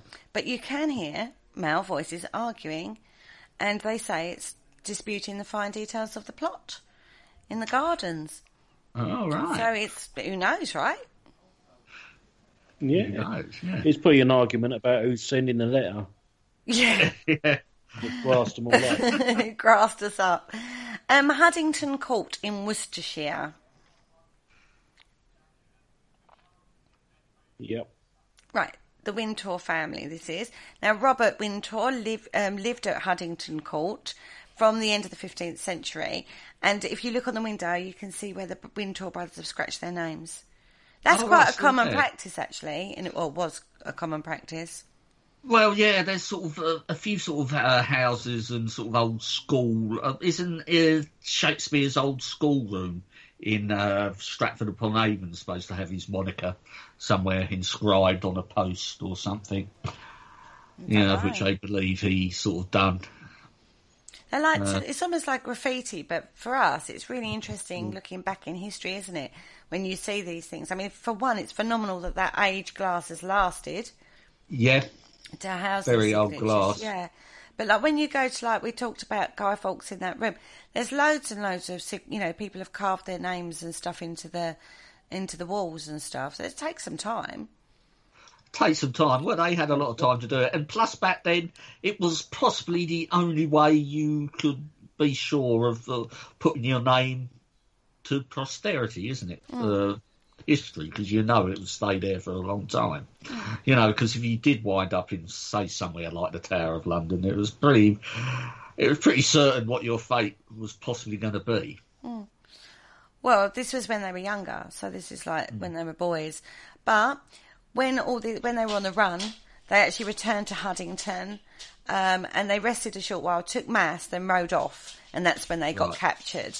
Now, the ghost at Haddington is actually said to be Robert's widow, Gertrude. Good old Gertrude. Okay. Good old Gertie. And now she's supposed to walk the garden known as Lady Wintour's Walk. But the ghost has no head. Oh, a headless one. A headless ghost. You've got to have a headless ghost. She hung on a quarter din or something? Or? No. She died. She just died in despair, basically, because both her brother and her husband were executed. Yeah, so she's sort of like, that's the case, the classic sort of, not crisis and apparition, but apparition that's sort of just waiting for a lost love to come back. So the fact that she hasn't got a head, she's doing it in sympathy of... yeah. Sympathetic headless. Yeah, we'll go with that. Oh my lord. Holbeck House, oh dear, was the site of the Gunpowder Plot's last bloody stand, where they had a big shootout. Do you remember 200 people went and they dried their gunpowder in front of the fire? Yeah, that's this house. It was, at the time, it was a brand new house owned by Stephen Littleton, or it's different spellings on that one, but he's Stephen Littleton. And he was actually a prominent member of the Midlands Catholic community. His brother Humphrey, the names, honestly, you can understand why some of these names have fallen out of favour, was also involved in the scheme. But they don't think they were like overly involved. They sort of knew, but were part of the uprising more than the actual big plot. Mm-hmm. Right? And it's to do with finance and resources more than the actual blowing up bit. Now, apparently the local ghost can be traced to the public executions of both Stephen and Humphrey. So, yeah. All right. Ooh. I know. What do we go? How do we go on from there? I mean, wow. I don't know. It's now a care home, Holbeck House. But apparently, but apparently you can see bullet marks in the wall. Yes, you can still see the shot marks where the sort of siege, the brief siege, took place. They basically just surrounded the house, shot it up a bit. And I think Catesby and that actually sort of knew the situation was hopeless and just ran out of the front door, sort of with their swords drawn, and were shot down. Where they were I don't know. So most of the residents probably know all about it because they were there. Oh, because it's a care home, yeah. Very cynical. Apparently, anyway. Well, one of the grooms was like a bit like, I'm out of here, I got nothing to do with this, I'm out of here, right? You know, I'm not going to stick around for this. He fled on a horse, right? So he had nothing to do with it. He was just a groom, right? But because there was 200 people, they're after blood, they don't care. So he was actually pursued and shot down, and his headless ghost, lots of headless ghosts here, everybody, is all I'm going to say, is said to ride the nearby fields. Poor bloke, yeah, he was probably just left at the house, you know, sort of like the master was away, and then you have these guys turn up, drying out the gunpowder and everything, and causing one... I bet that ruined his weekend. He thought, great, I've got the house to myself. And then they all arrived. He's like, damn it, go away, I had a hot date set up. Yeah, I was going to invite her and say that this was my cat. The problem with this, though, is this brings into class, doesn't it? So you've got the masters, and then you've got the servants. I mean, he's got nothing to do with it. He's literally wrong place, wrong time, wrong people. Do you know what I mean? He's got... All he cared about was earning money, looking after horses, for his family. And he gets embroiled in this plot. Do you know what I mean? By proxy, because he's got nothing to do with it. And he loses his life through that. Especially a groom, because grooms were usually sort of young boys, you know, sort of, so he wouldn't have been that old. Yeah, it's not a sort of high-ranking job, per se, you know, it's just sort of like, you know, you're looking after the horses, basically. Yeah, so that poor lad, that poor lad, lost his life because of that, and now rides the byways and byways of life on his headlessness, on his horse, without his head. Why is there... Right, answer me this then. This is concept for you. Why are there so many headless ghosts? I can remember listening to... There is sort of like a folklore sort of theory behind it. It is supposed to signify something. Not so much that their heads have been chopped off, but there is some sort of significance behind the fact that they are headless. But I can't think off the top of my head why.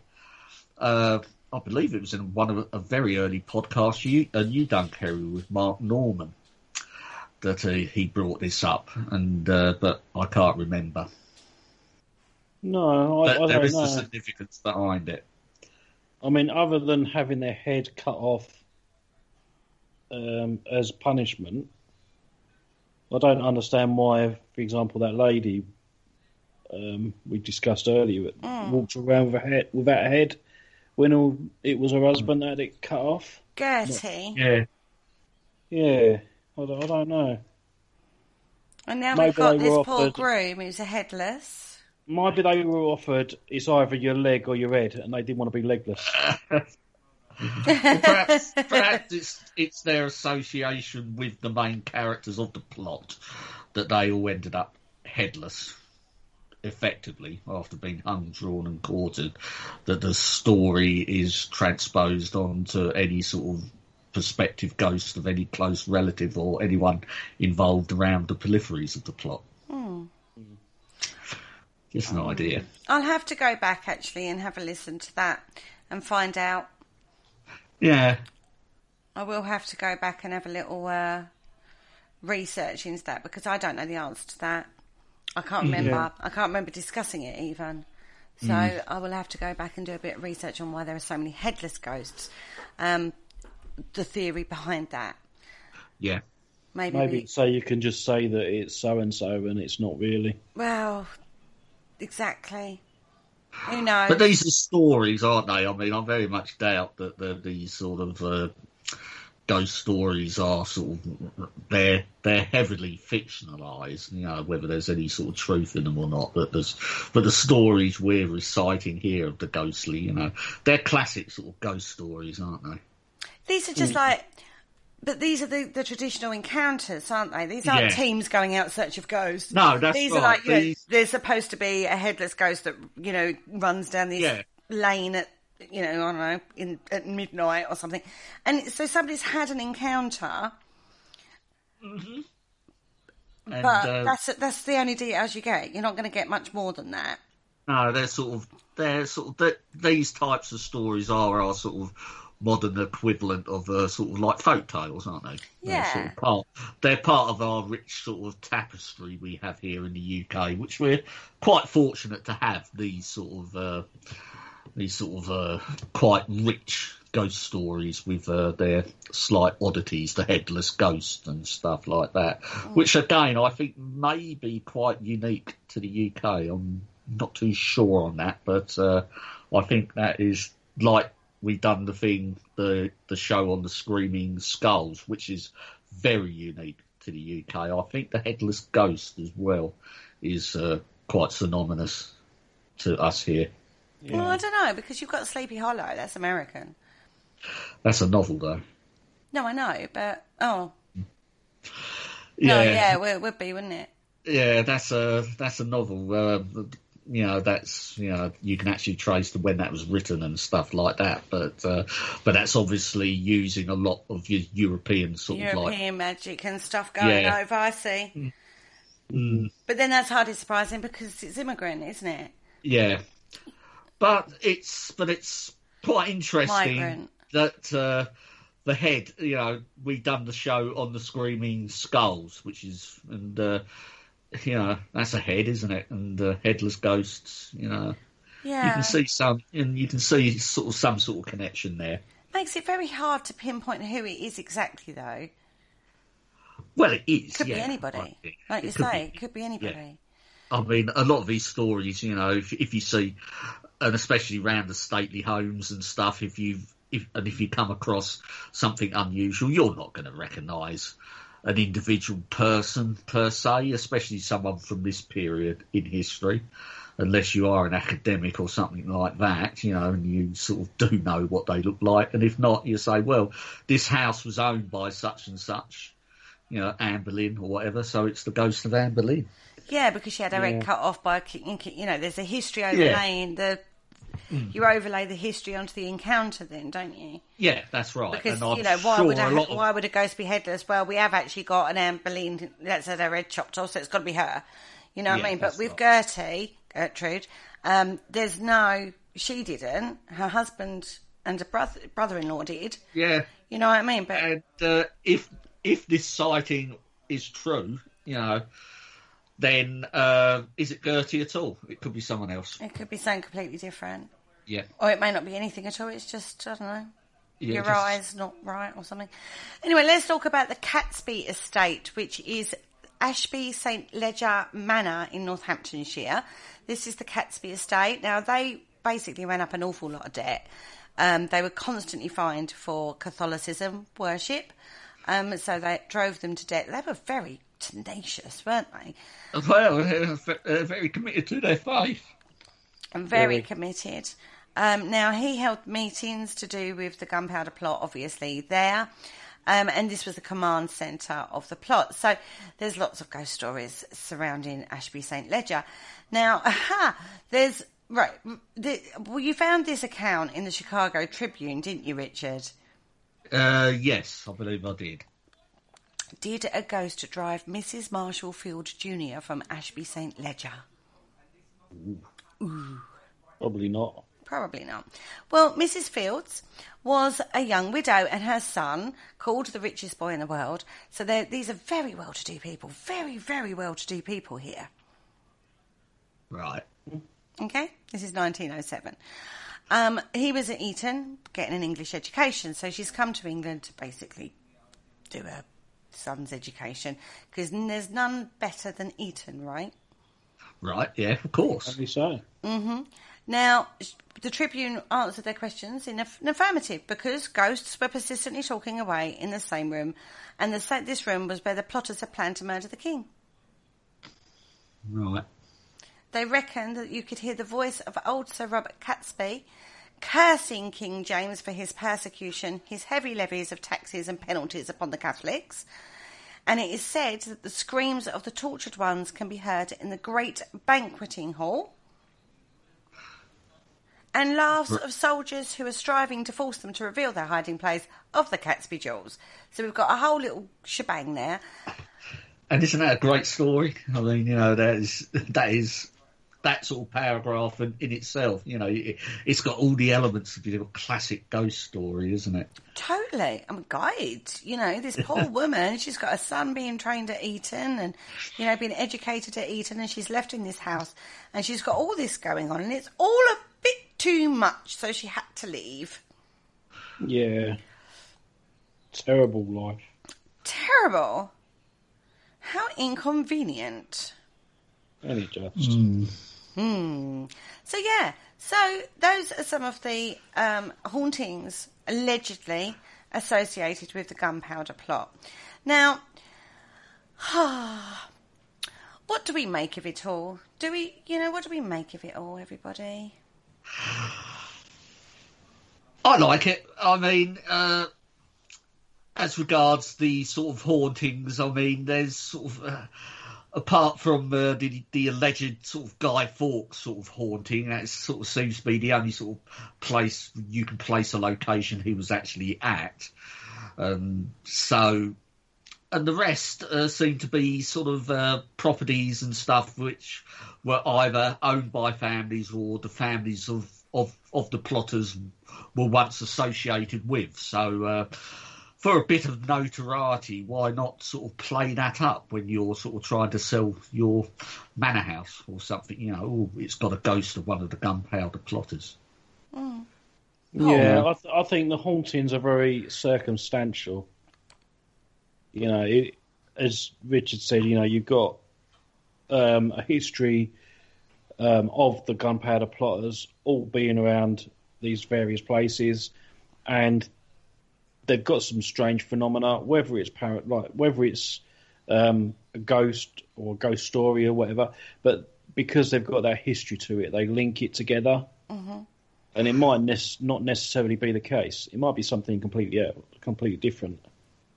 Yeah. Yeah, because I think with all sort of paranormal phenomena, I mean, a lot of people do. You know, it makes a good story if you can try and sort of link it to an individual. But I've seen some sort of stuff, particularly from modern sort of like ghost hunters and stuff. You watch sort of YouTube videos and they get in contact with Richard III, you know, and it's very, it's very sort of, yeah, really, you know. Or I saw a picture once of a blur. It was just a blur, but it was the ghost of Elizabeth I. In a hurry. Well, it's just because it was taken in a bedroom she stayed in once while she was on royal progress around the country, you know. Sort of, it was an interesting photograph, you know. It was certainly sort of unusual and possibly could have been classed as paranormal. But well, that's it. Never mind the other 50 billion people that stayed in the same. Yeah, I mean, yeah, I think, you know, but. Some people put a lot of stock in actually trying to connect it with a certain historic event or individual. I suppose they believe it gives the story more weight. Yeah. That's my take on it. Well, anyway, we do bonfires and we do fireworks at this time of year. Now, watching The Haunting of Bly Manor, a little... No spoilers, I would just like to add, is going to come out here, so you're safe. But one of the scenes is actually around a bonfire. And the gardener tells us where the word bonfire comes from. Yes, and this surprised me, actually, you know, because it's one of those words, bonfire, you know, you don't really sort of question where it comes from. It's just a bonfire, isn't it? But apparently it's connected to bones, isn't it, Kerry? Yeah, it's bone and fire. And it originally denoted. I keep getting those two words muddled up, don't I? A large open-air fire on which bones were burnt, sometimes as part of a celebration, going back to Halloween. You know, we've got the same sort of thing going on. And then, so when we get into, like, burning of heretics and stuff like that, obviously, you know, people being burned, that's bones, right? And also the metaphorical way of looking at it is like skeletons in your closet. This is the time that you let go of that. You get rid of it and you do it through the cleansing with the fire kind of ceremony. So you've got this bonfire, and that's where the word comes from. Yeah. Very interesting. Oh, I know, like right? That. I like that one. I know. I didn't know that until I watched The Haunting of Bly House, and so I went and looked it up because I was like, nah. But no, that's exactly how it happens. Mm. And throughout history, well, particularly connected with the Gunpowder Plot and Bonfire Night, it is a sort of like and bonfires were sort of lit back in the day to sort of celebrate something. I mean, and even my father can remember at the end of World War II when the whole village got together and they built a big bonfire and lit it to celebrate VE Day. But it is a thing, isn't it? When we've looked at Halloween, we've looked at other occasions, fire is very prominent in that, and it is that drawing together of, celebration and worship, isn't it? It is that form of thing. Now, the other thing, penny for the guy. Did you ever do that when you was kids? It's fallen out of favour over the last few years, isn't it? I wasn't allowed to because my dad didn't allow begging. He wouldn't even let us do trick-or-treating. Oh dear. This is where his issues come from. Bar humbug is all I'm going to say on that one. Now, the burning of effigies I always thought was to do with Guy Fawkes. You build a figure and you go down the town or wherever and you go, penny for the guy, and you get money to buy your fireworks with, and then on the night, on your big bonfire, you then chuck this effigy, this, not mashed potato, papier mâché. That's the bait. Yeah, and that's the baked potatoes you're getting. Getting confused. It's getting late. Now, I always thought it was come from there, the tradition of the guy on the fire. But it's actually earlier than that. It goes back to voodoo religious practices from centuries ago. And then from the mid-13th century, the word guy was used to mean dummy or effigy. Okay. Right? And in turn was derived from the Anglo-Norman word geezer or geyser, describing the stooge in medieval comedies. Hence, where we get the word geezer from. Right. Okay. And then obviously... with Guy Fawkes, maybe he was used as a bit of a scapegoat because he was a bit so educationally challenged. Yeah. So it's just really pure coincidence for Guy Fawkes, and the name is just a pure coincidence. Then. The name is a pure coincidence, but it then evolved from that practice of effigy into Guy Fawkes because of the bonfire plot. Do you know what I mean? The burning of an effigy is quite a powerful symbol. It's still done today, isn't it? You see political rallies and stuff like that. So yeah, I can see it. Yeah. So I was surprised that actually comes from an earlier tradition, and that it is pure coincidence that he was named Guy Fawkes. Yeah. All right. Do you know what I mean? I was shocked at that. But now we throw Guy, as in Guy Fawkes, onto the fire. But again, that practice is sort of in the last few years. I say last few years. What, last 20, 30 years? Yeah. We don't tend to do that now, do we? Yeah, I do have memories of it. I never participated in it myself, but I can remember, there was, usually a guy in the high street, a guy in a wheelbarrow, usually somewhere, a kid standing next to it, and people chucking pennies into the pot. Yeah. No, it's more like pound coins. Yeah. Yeah, I remember people doing that. I never did it myself, but I do have vague memories of seeing people doing it, kids doing it. Yeah. Like a effigy on a wheelbarrow, wasn't it? And then they'd sit there and do that. But that practice has actually fallen out of favour. Don't see that very often now. And basically it was getting money so you could buy fireworks. So you could let fireworks off. And fireworks, again, go back in quite a long time in history. They're not a new thing. No, the ancient Chinese used them. That's where it came from originally. But they became very prevalent in the 13th century in the UK, didn't they? Was it Edward something or other?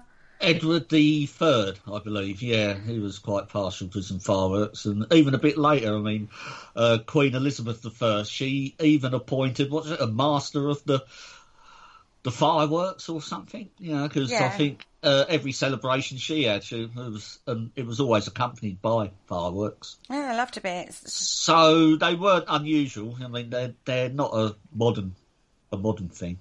No. No. And some of the displays they had back then were quite elaborate, the sort of, perhaps not on the sort of context of the ones we have now, but they were quite some displays to watch by all accounts. I mean, don't forget, back in the early days when they first became available, they're the premise of the rich.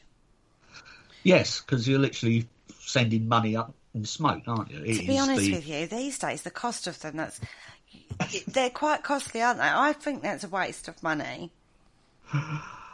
I love fireworks, though. I do love fireworks. I do love fireworks. Kids love bonfire night when you're around. No, I always make sure. We always used to do like a bonfire party, like a firework party. We'd get all the family round and everyone would bring some fireworks. And by the end of the night, you've got like I think one year we were still letting them off at midnight one year because we had so many.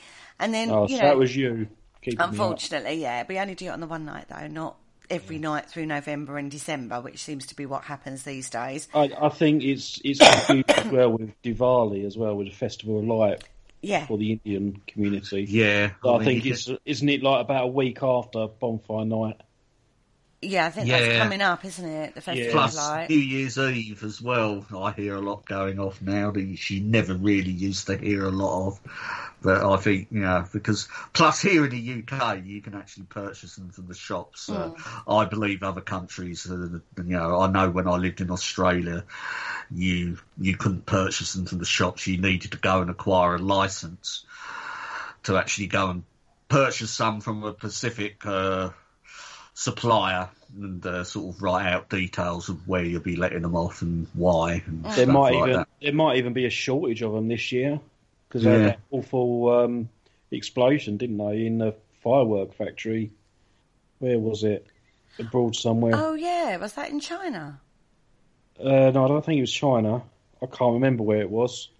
A massive explosion. It took half the continent away, didn't it? Yeah, half the city. It was awful. Yeah. That's right. Beginning of the year, wasn't it? Well, yeah. Or was it while I was in lockdown? Oh, I can't remember. It's all blurring into one, everybody. I'm sure it was lockdown. Blurring into one, I think, this year. Yeah. It's just, were we in lockdown or were we not in lockdown? Are we still in lockdown? Are we in lockdown? It was definitely in lockdown. Because, just remember, we can go out, but not out. Yeah, that's right. Mm-hmm. And you can't see your friends and family, but you can see them at work. Yeah, that's right. So anyway, this whole time of year is full of celebrations and fire and fireworks and lots of plots and all sorts of weird and wonderful things. But King James I of England, as we've talked about in the show, he was very believing in folklore and mythology and demons and witches and all that sort of thing. Off the back of him, we have the book Demonology. He wrote that, and that leads into a whole other side of history that we're not going to go down in this one. But we found a really interesting article, didn't we, about demonic spirits following the 1605 gunpowder plot revealed by witch marks in Kent, is the headline. And basically, this is a story. I say a story, it's a true story. And there is a place in Kent, which is in the UK, obviously, which the guy who owned it wanted to create a fantastic room so the king would come and visit him.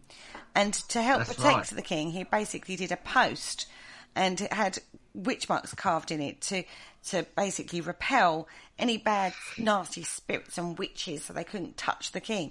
And this is just fantastic, isn't it? And this followed the hysteria from the gunpowder plot, Well, it's the reason they've made the connection. I mean, we all know sort of witch marks, witch bottles and stuff, they're quite prevalent, sort of building up to this sort of period and beyond it, even up to the sort of 18th and probably early sort of 19th centuries. But this can actually be attributed to the gunpowder plot itself because this only happened a year afterwards because...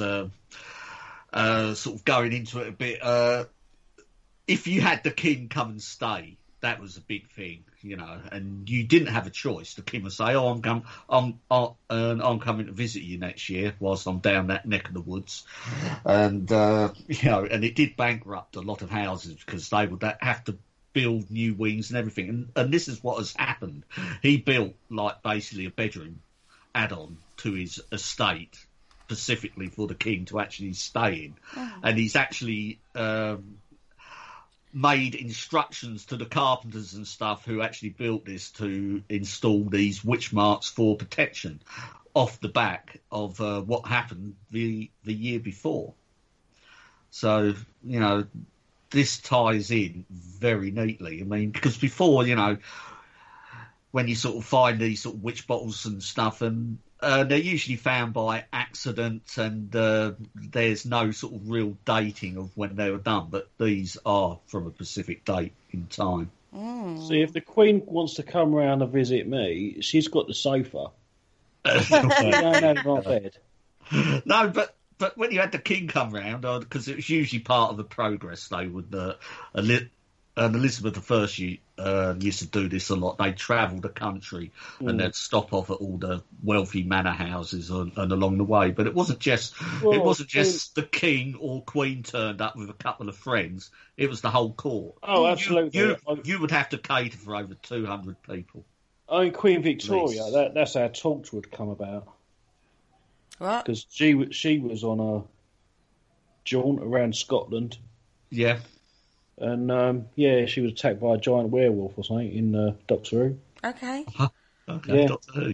And because the Doctor sorted it all out as he does, at the end, she banished the Doctor and set up Torchwood to investigate all these unexplained stuff and keep the Doctor out, basically.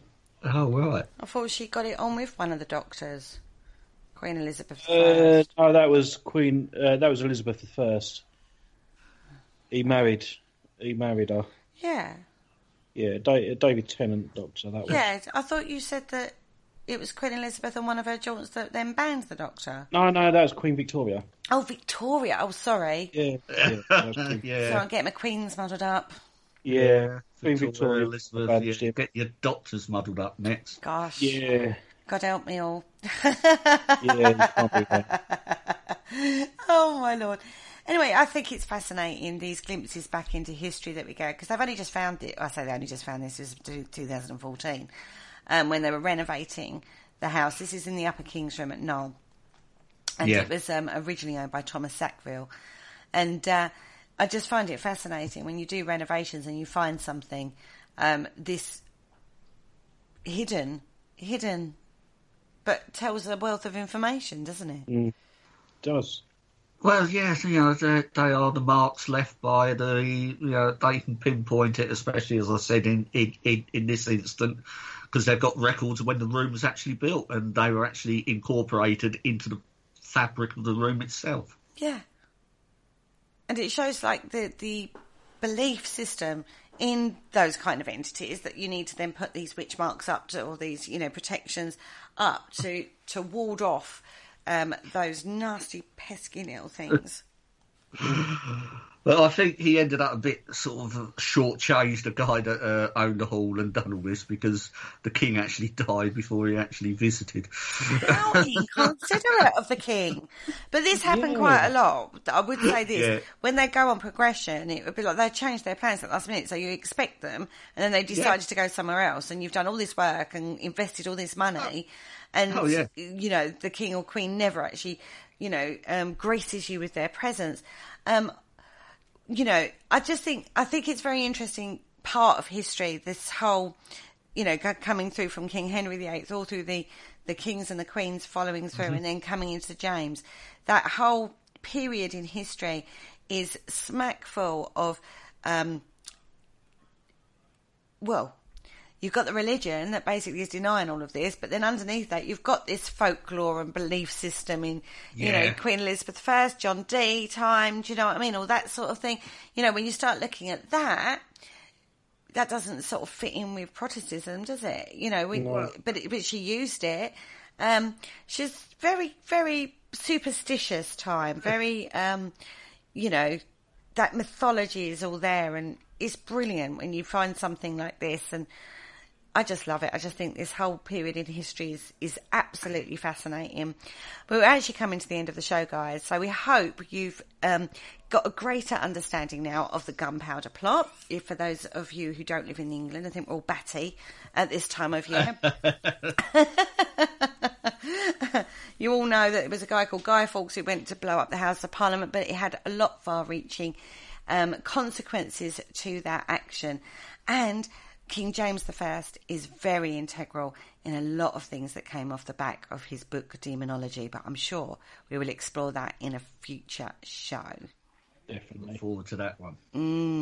On that note, say goodbye, guys. Goodbye, guys. Goodbye, guys.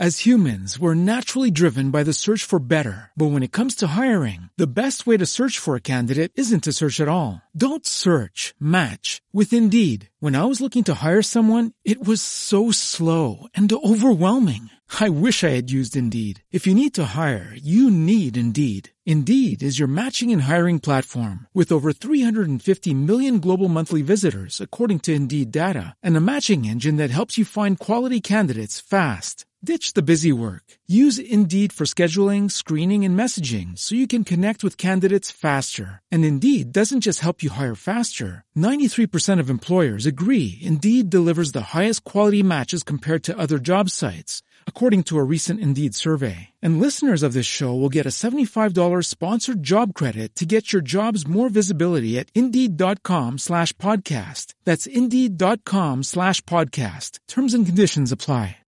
Lucky Land Casino, asking people, what's the weirdest place you've gotten lucky? Lucky? In line at the deli, I guess? Aha, in my dentist's office. More than once, actually. Do I have to say? Yes, you do. In the car before my kids' PTA meeting. Really? Yes. Excuse me, what's the weirdest place you've gotten lucky? I never win and tell. Well, there you have it. You can get lucky anywhere, playing at LuckyLandSlots.com. Play for free right now. Are you feeling lucky? No purchase necessary. Void where prohibited by law. 18+. Terms and conditions apply. See website for details.